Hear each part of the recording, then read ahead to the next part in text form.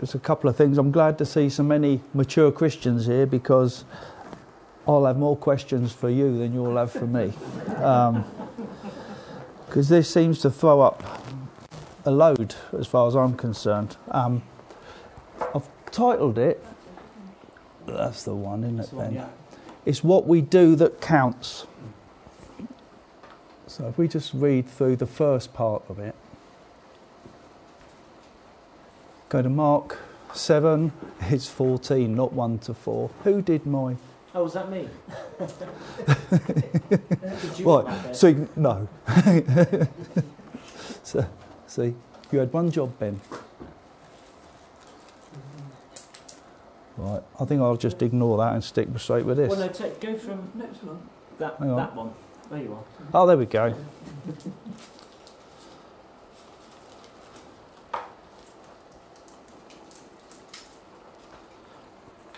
So Mark 7, 14 to 23 is where we're going to start.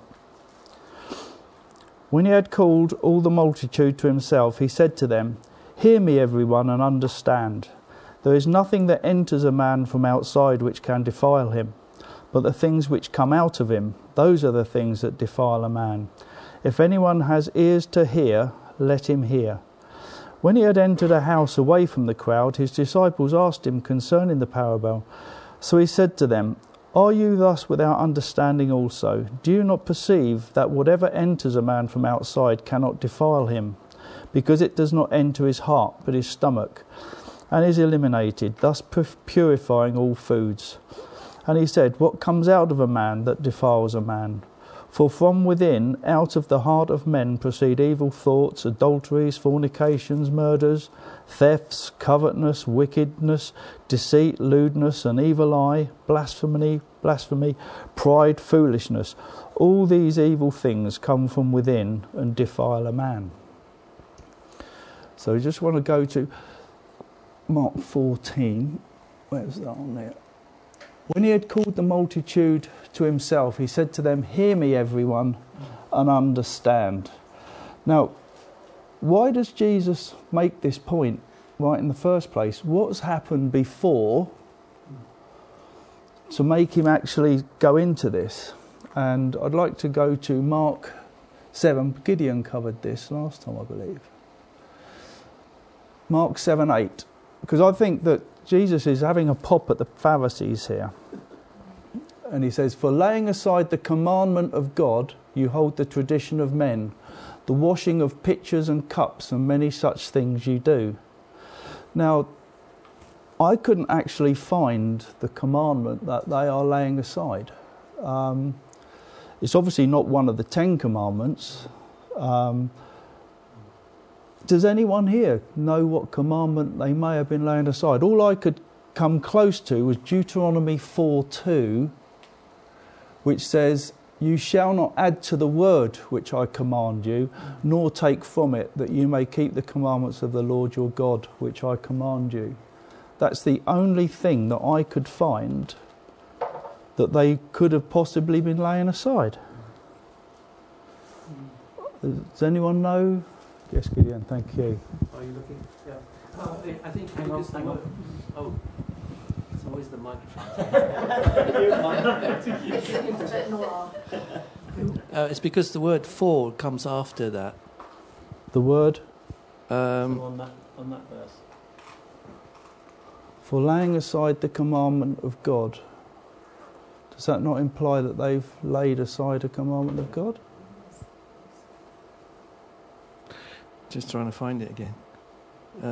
I said to them, "All too well you reject the commandment of God, for Moses said." So I think he refers in the next verse to what Moses said, and probably that is what they're laying aside. They're laying aside. Honor your father and mother. Yeah, that's what I'm thinking. So this, I thought they were referring to the traditions. So we can accept that the traditions they're not laying aside that then. Anyway. So I think we should agree that we have over the years added all sorts of bits and pieces over the years, too many to mention. Jesus is teaching the people that are present that the rules, regulations and tradition over and above the commandments is of men, and violating them cannot defile them. This, again, is obviously a snub to the Pharisees, who've introduced lots of different bits and pieces. We go on to Mark 15. Mark 7:15. There is nothing that enters a man from outside which can defile him, but the things which come out of him, those are the things that defile a man. Now, I just want us to go to Daniel 1:8. I'm sure we all know what that's going to say.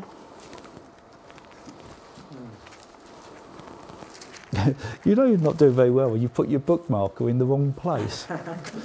But it got me close. Daniel 1:8 says, "But Daniel purposed in his heart that he would not defile himself with the portion of the king's delicacies, nor with the wine which he drank.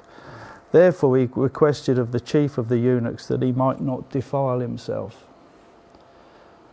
Now, this passage does not sit very easily with what Jesus has just said. Now, obviously, things do have to sit side by side. And is this what we think is behind the Pharisees' comments? Is this why they're doing saying all the things they said? Because obviously, this stage they only had the Old Testament. There was no New Testament then. So, how does that sit side by side with what Jesus has just said? I mean, we know that the food and drink that the king was having a lot of it was sacrificed to idols, wasn't it? Yeah. But I just, that does need to sit side by side with what Jesus is saying. Thoughts, people, all you mature Christians out there.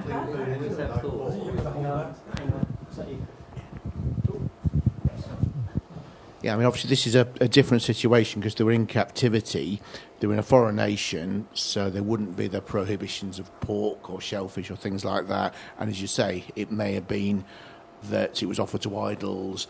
It may also been maybe Daniel, we don't know, had a Nazarite vow and wouldn't take alcohol, something like that. So there was something there. And the thing about Daniel is he asked for permission. He didn't lay down his prisoner of war rights or anything. He asked for permission to go on the veggie diet. Well, I mean, I think that what strikes me is that apart from the special circumstances of Daniel, obviously there were prescriptions under the law of what they could eat. But here Jesus is elevating the whole discussion to a different level. He's taking them away from the law of Moses and he's taking them more into kingdom law. He's elevating it into the spiritual dimension that actually fulfills that law, doesn't it? Yeah. It moves the whole discussion on from that law, and that's why as Christians we're not under the Mosaic restrictions. For example, you can eat mackerel or shellfish if you so choose to do. You're not restricted by the law anymore. So Jesus was kind of, in a sense, there's this transition period from the law of Moses to what was coming, which is grace. But essentially, it's always a kingdom message. It's all about the heart. So, as I say, I've got a note further on that says it. So, in other words, it because Jesus fulfilled the law. That's what we're saying. Therefore, those bits and pieces no longer apply because Jesus has fulfilled the law. So the Mosaic, right, okay, yeah, I said that. I'll skip past that bit when I get to it then. That's the danger of it. Yeah. No, there's no danger there. I wonder as well if Jesus is saying this at this point as well, because some of the other people that were trying to build a military kingdom as Jews who had rebelled against the Romans were very, very were known. The Maccabees and others were very strict on food. It's one of the things that they're very strict on. So I don't know if Jesus is drawing a distinction here, a deliberate one, between the kingdom that he represents and the kingdom that others who have come with a different message and a more of an earthly kingdom, what they were majoring on. Okay. Yeah. You're going to go into Acts 10? Sorry? You're going to go into Acts 10? No. You go on. Following from what Jesus was saying about the food doesn't make you unclean, you got Peter's vision in Acts 10. Oh, yeah. Where he became hungry and wanted to eat, and then a meal was prepared, and he saw all these things which were for Jewish people unclean. And the voice said, "Get up, Peter, kill and eat." "Surely not, Lord," Peter replied. "I've never eaten anything pure or unclean." A voice spoke to him a second time, "Do not call anything impure that God has made clean." So I think later down it says that this was God declaring that all food was not unclean, and I can't find where that is. Yeah. I did look at that, but I figured that the previous discussion would clear that bit up. So, but that was a swerve, wasn't it? Did you like that? Yeah, I've rehearsed answers. Yeah. Yeah. You're doing a great job. Yeah. It's good. Right. Well, it goes 16. Right, let's move on to the next little verse. If anyone has ears to hear, let him hear. Now, this obviously always, well, it doesn't always, but tends to precede a parable. Also interesting here is, do we think this was an invitation to the Pharisees that may have been interested in what he's got to say to follow him? Because it's them that he's really having a go at. You know, if anyone has ears to hear, let him hear. Is that? And do you think he might be? Look at you lot. If you really want to understand, do you want to come along? I think he used to. Sorry, I just noticed that Jesus, even talking to the Pharisees, he used to put out a branch that they could have taken, to get on the right track. Yeah. If we go on to 17. When he had entered a house away from the crowd, his disciples asked him concerning the parable. So we've got the fact that it is a parable. It is confirmed as being a parable.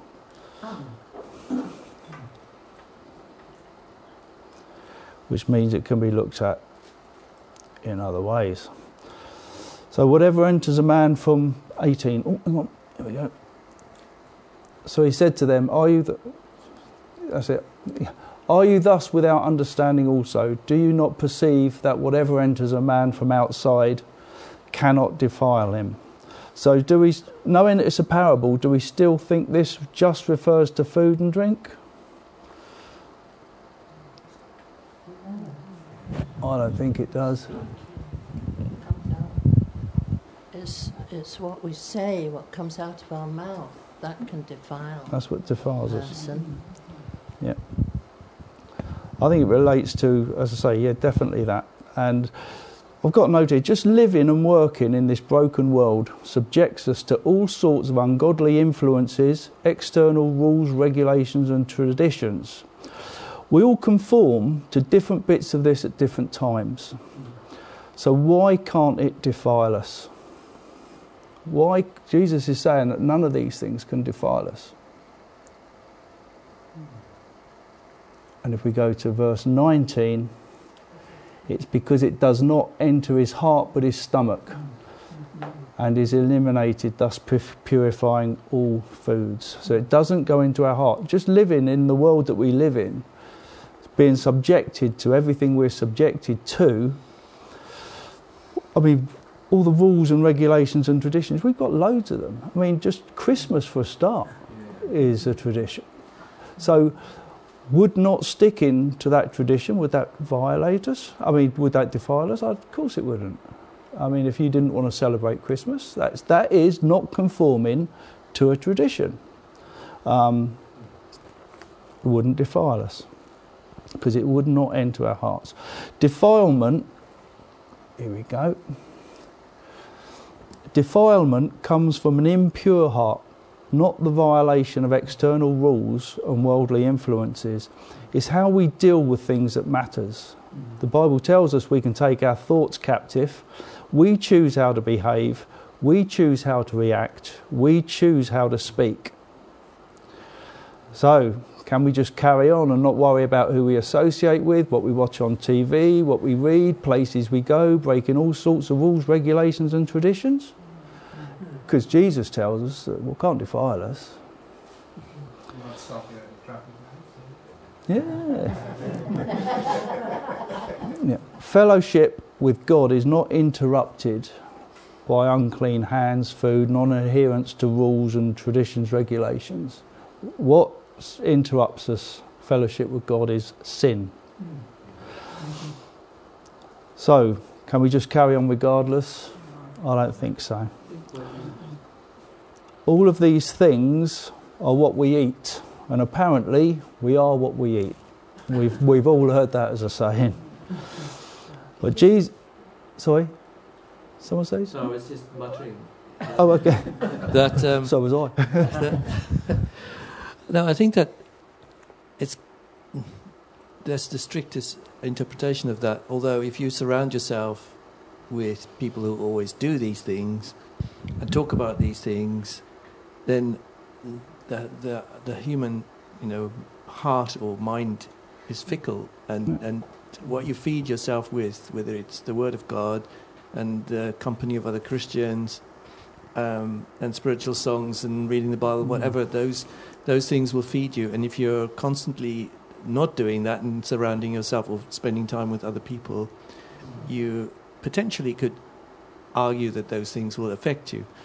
Obviously, there's a balance because we can't be completely apart from the world. We are witnesses. We are salt. So there's a lot to take in. But certainly is if you choose to spend your time with people who are constantly not walking with God, then you'll be tempted by that. So how you react is still, in the end, what makes the difference. But that's it, exactly. I've got a note here. We're just putting ourselves under unnecessary pressure.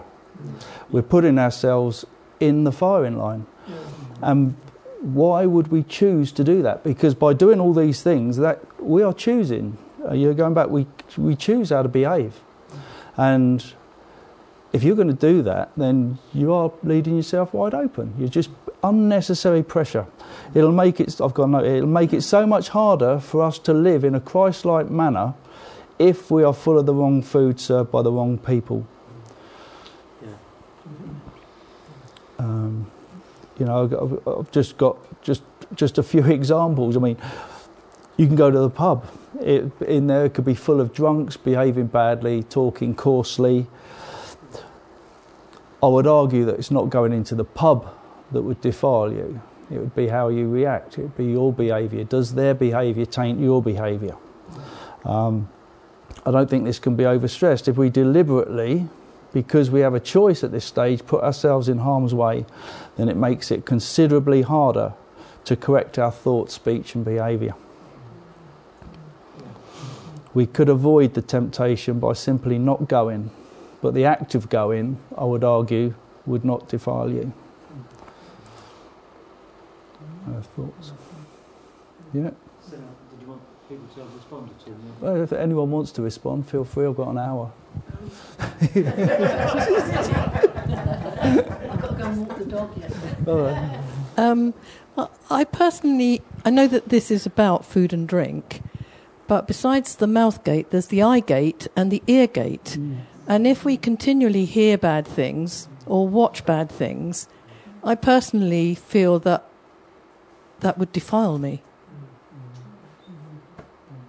That's how I feel about it. I would need to repent of what I've seen and repent of what I've heard to, become clean again. I think that would apply if you've deliberately looked at something, for example, watching porn or listening to something, then you have deliberately done, and I think that would be cause for repentance. You couldn't be responsible for walking round a corner and seeing something, and then walking away. You'd have no control over that.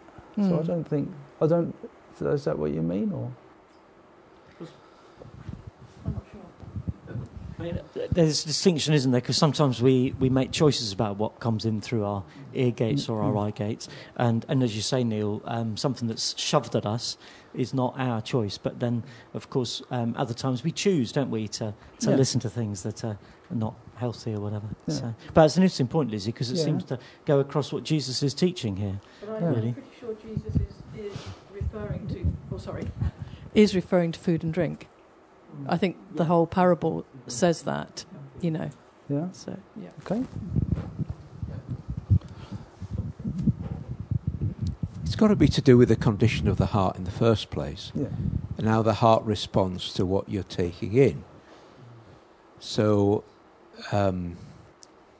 if you have a predilection that causes you to take things in through your eye gate, ear gate, mouth gate, whatever, that's coming out of your heart already, isn't it?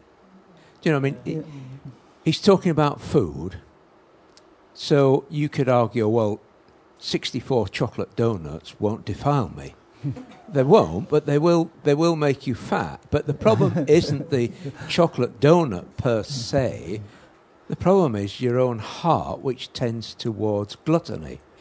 So I would imagine that what you see and what you hear, it's all about, I think I'm just emphasising what you're saying, I think, Neil. It's all about how you are responding in your own heart. What is your heart in that condition? Rather than the defilement wholly coming from outside. God sees everything. It doesn't defile him. Yeah. So, it has to be to do with the receptivity of the heart, I would think.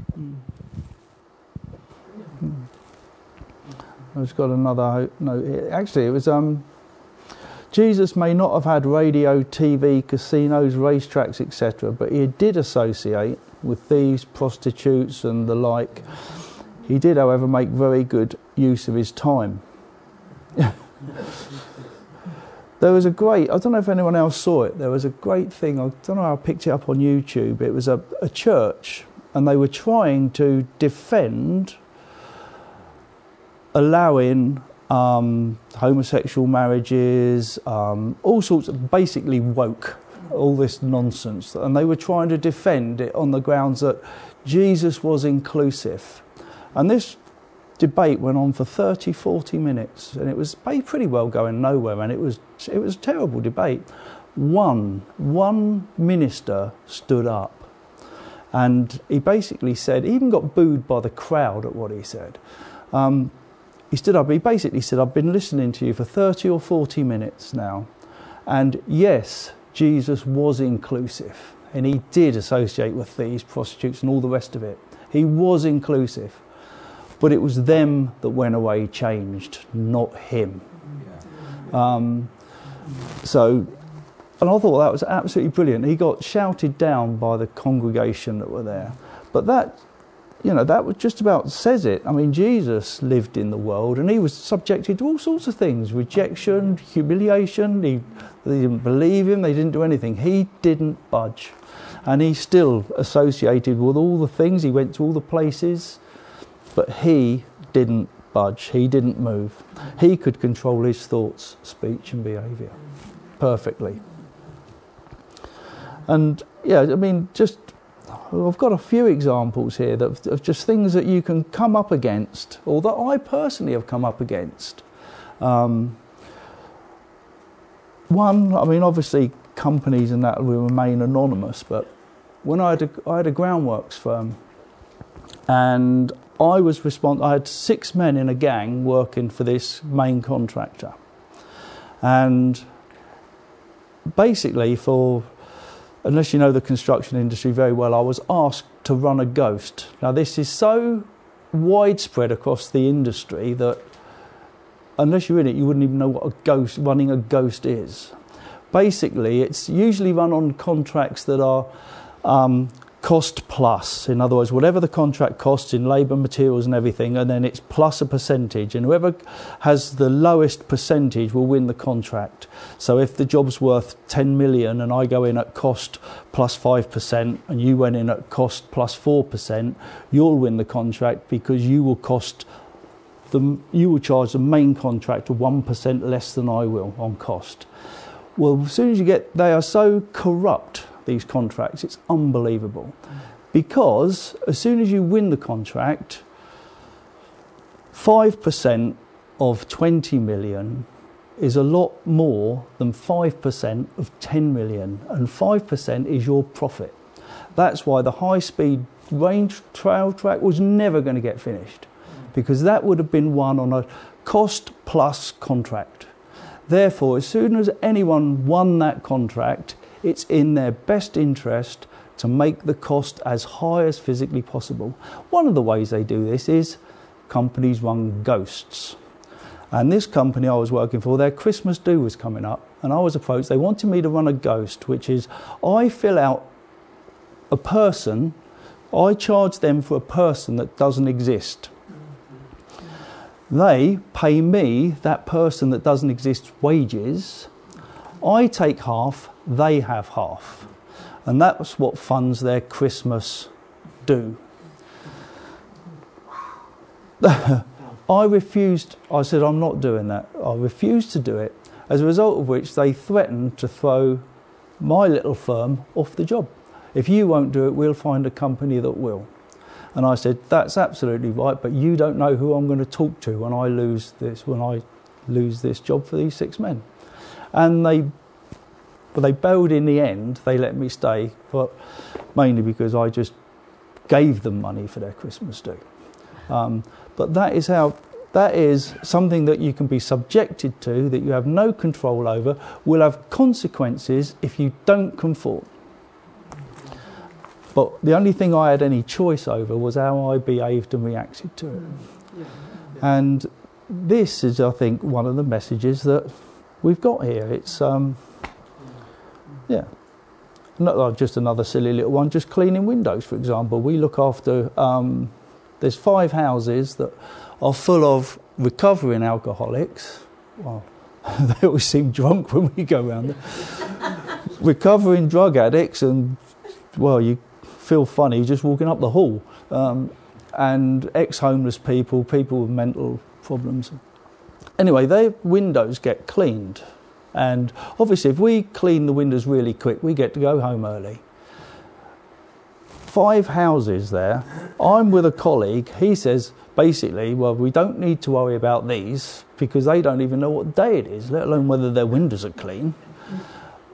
Now I've got a colleague there putting you under pressure to just not really bother, because no one's actually going to care. The council don't come round and check, and the occupants, they haven't got a clue. Again,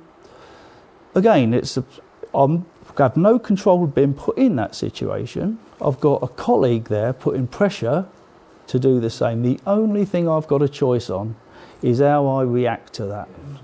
And I just did what I did. I just cleaned them as normal. But I bet the front got bodged. But I have no control over that. But I say these are just things that we come about. So, any comments on things that can affect anyone out there? Just to say, there's quite a list of things here, aren't there? I don't know how much of this you're going to unpack, Neil. The evil thoughts, the adulteries, fornications, murders, thefts, covetousness. Obviously, you're covering a lot of them, but it's quite a list. There is. There is quite a 22 list. I think that's the verse number. Yeah. But it's just quite a shocking list, really. There is quite a shocking list there. Well, it's interesting. It starts with evil thoughts, and then adulteries. So the sexual sin is kind of right at the top, but then it ends in foolishness. So that's quite interesting as well. Just.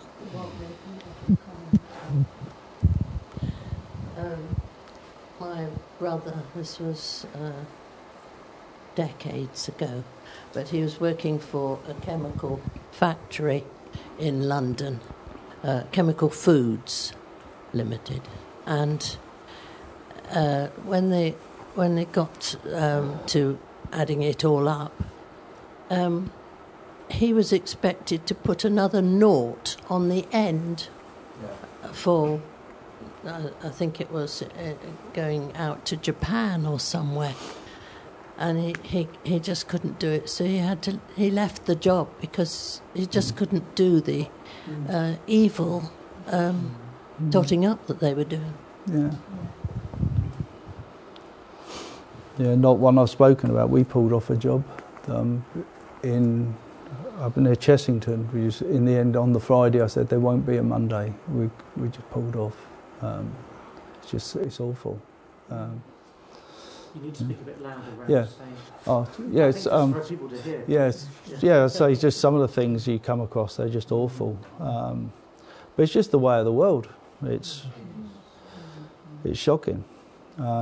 I haven't come across a single part of the world that isn't extremely corrupt. Just even government are shocking. When I left school, I was a policeman. You're going to find this hard to believe.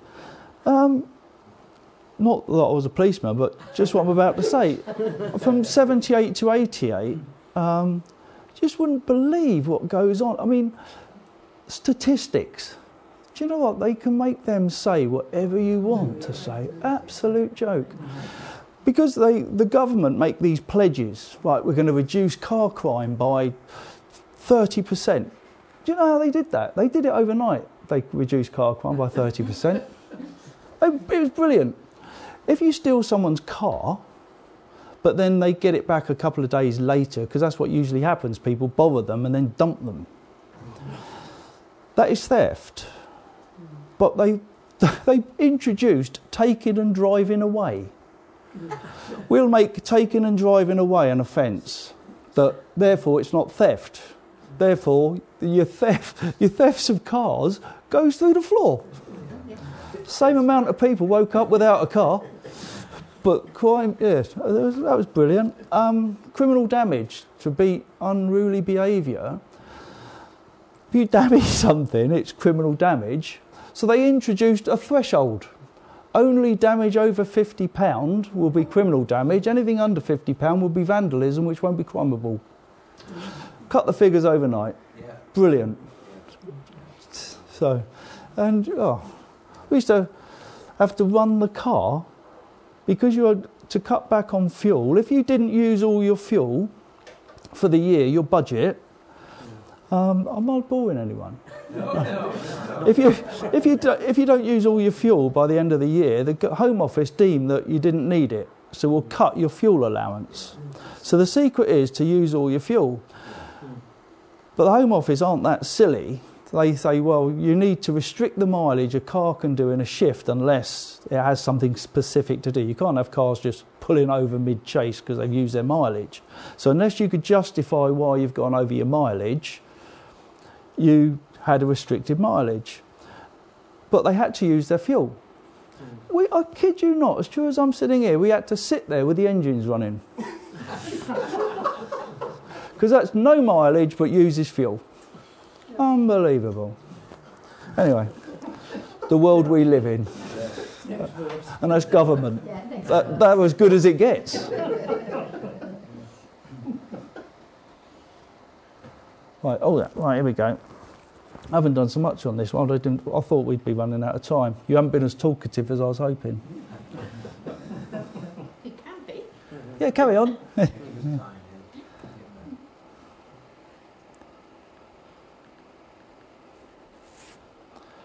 Right, where are we? Right, Mark 7:24 to 30, because it goes on to another little bit now.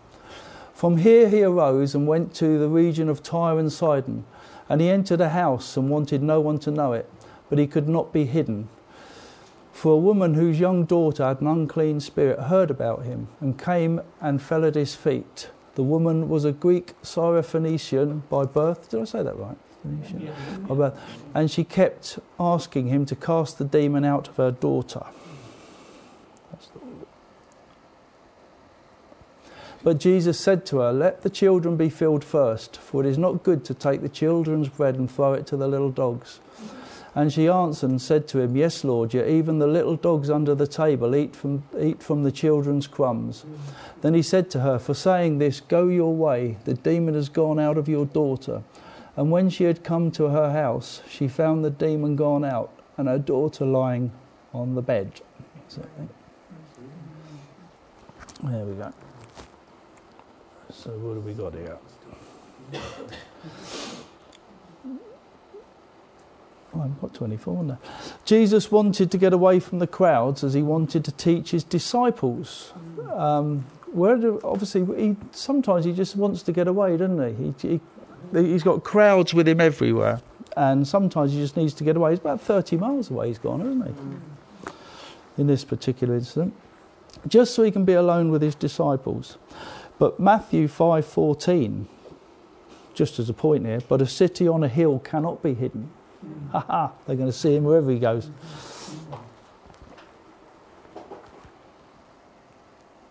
Yeah, sorry, I don't know why that verse wasn't up there now. No, it's probably because I didn't tell you to put it up there. Although I thought I did. I'll pass the ball back. No, I don't think I asked you to be honest, Ben. Why have I got that up? Oh, I was going to use that. Oh, I don't know why that's them. I gave you the wrong one, I probably.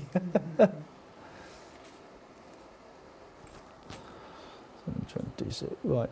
I've just got about verse 25. I'm going to just go back to 25. I'll put it back there, it is 25. Yeah. Why doesn't it say what? Can I just ask something? Oh. Can I just ask something? Yeah. Next one, actually.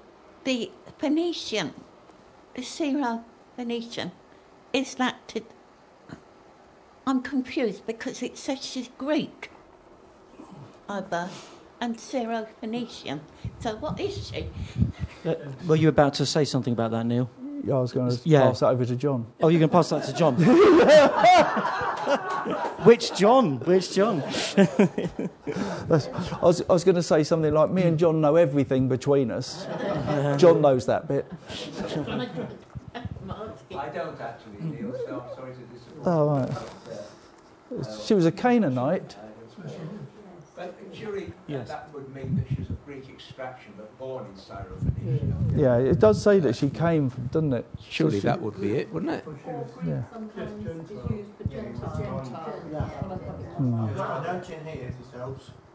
Go on, you. I've got a note. The woman is called a Greek born in Syrian Phoenician in a Mark and a Canaanite in Matthew. Mark's designation refers to her political background. His Roman audience would easily identify her by a part of the empire that was her home. Matthew's description was designed to his Jewish audience who remember the Canaanites as bitter enemies when Israel was settling in the foreign land, promised land. An alternative reading in my margin says instead of Greek, it's Gentile, followed by a Syrian of Phoenicia. So she was a Syrian from Phoenicia and a Gentile.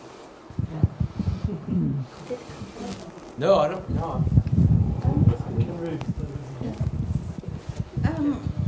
So, could it just mean that her family were Greek and they'd come to Syrian Phoenicia? Sorry.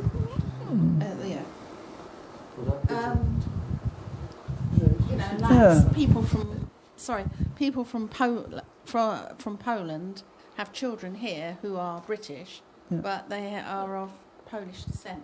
Yeah, that would make sense, wouldn't it? I just wonder, though, if it is Gentile, because of how he goes on to say it's good to give the bread to the children, and that's Israel. Yeah. The Gentiles are little dogs. I suppose the question is, she obviously is a Gentile because of the crumbs bit, but is he being specific? About... Sorry, John. Was she a Greek? She's obviously a Gentile because of the crumbs bit, yeah?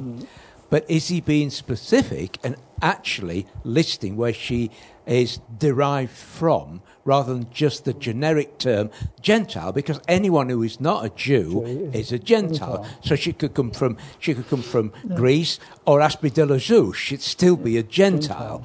Yeah. But that the question is the text saying she's specifically a Greek? I don't know. I have no idea. I'm just chuntering on here. I don't know. I don't know. You carry on anyway now. Yeah. Yeah. I don't know. Right. Oh. You can, Ros. I don't know. I mean, I think the Phoenicians, they were related to the Philistines. I think they were real. I mean, they were real Canaanites. This is identical to the one in Matthew 15:26, where she is described as a Canaanite. Matthew 15:6. She is. 22. Sorry. Matthew 15:22. Behold, a woman of Canaan came from that region and cried out to her. Why have I got 16 then?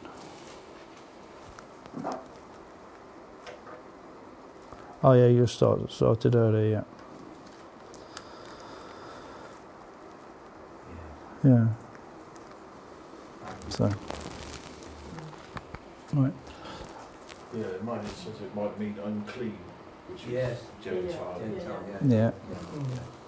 I just made some notes on verse 25 being, for a woman whose young daughter had an unclean spirit, heard about him, she came and fell at his feet. If you break that, she's heard about Jesus, she sought Jesus, and she has submitted to him. There's a little thingy in there, isn't there, really? Seeking out Jesus, we hear about him, seek him out, submit to him. And it goes on, she gets favour. Anyway, I just made a note of that.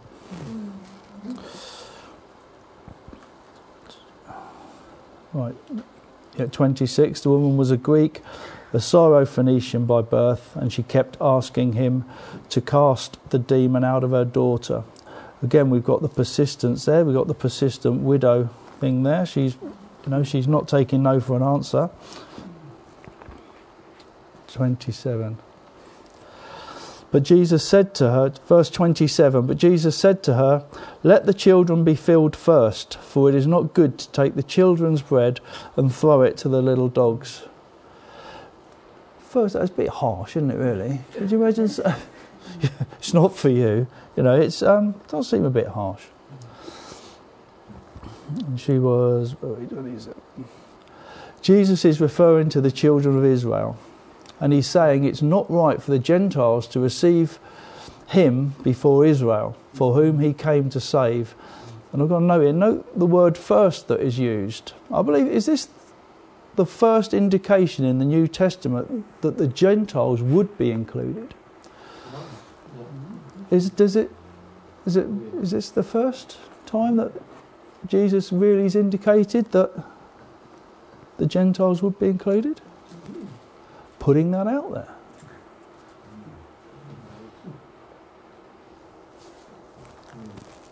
We'll have to think about that. Have to look back through Mark. If I can contribute to that, I would say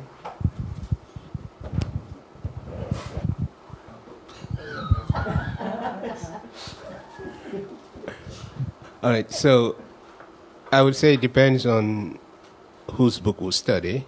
And by that I mean Matthew, Mark, Luke, and John, and all that, and trying to put everything within, say, mind's frame of reference in time. But it's not, because at the very beginning of John 1, he said, he came unto his own received him not. But as many as received him, doesn't matter where they come from, to them he gave the power or the right or the privilege to become the very offspring of God, who were born not after flesh and blood, but after the will of God. That's John 1 at the very first episode. So it looks like some other these people, Matthew, Mark, Luke, and John, had different angles and perspectives in the revelations they received about Jesus and the way they made their reports. Okay.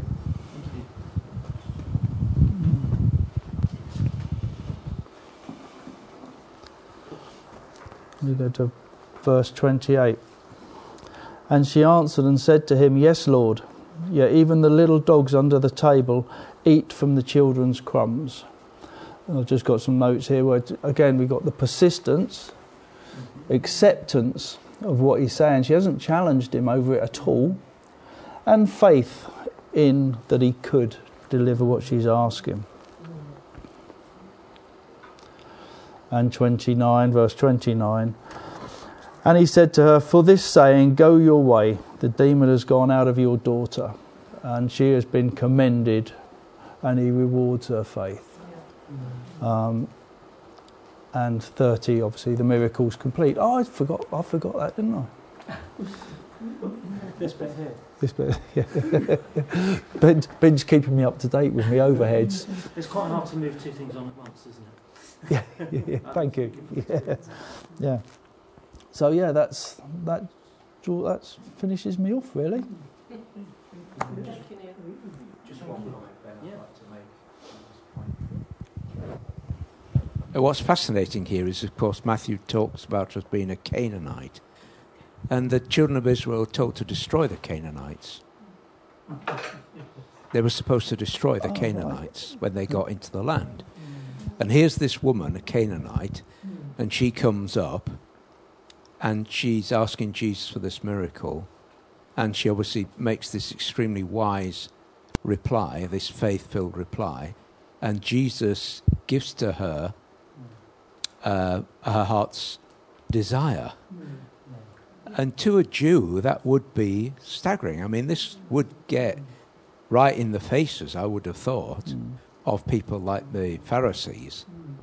Because here's this person who is really persona non grata, really. Yeah. And yet she gets this miracle. And it just shows that Jesus is taking the whole thing away from this kind of law-based Jew-Gentile sort of division, and he's elevating it to everyone who will have faith in him.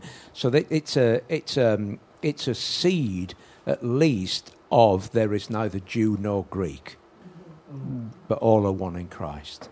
Anyone who puts their faith in him is saved and delivered. Even a Canaanite. Even a Canaanite. It's a marvellous testimony of grace. Thank you. I think the other thing about she's described as Greek is this part of Israel used to be the tribe of Asher way back, but it had been taken over by the Phoenicians and others, and it was under a lot of Greek influence, Hellenistic Greek influence. And so she, when it says Greek, it could even mean that she was culturally like a Greek, Hellenistic, which would be even worse in many ways, in terms of how she looked, maybe the jewellery she was wearing and all those sorts of things. So I thought it was taken over by the Romans. Yes, at this time, yeah, but I've been under a lot of Greek influence before that. So and the Hellenism was very much against, it was all about the kind of Alexander the Great type Hellenistic culture that came in. So in some ways she'd be one of the worst Gentiles that you could imagine, really. Yes.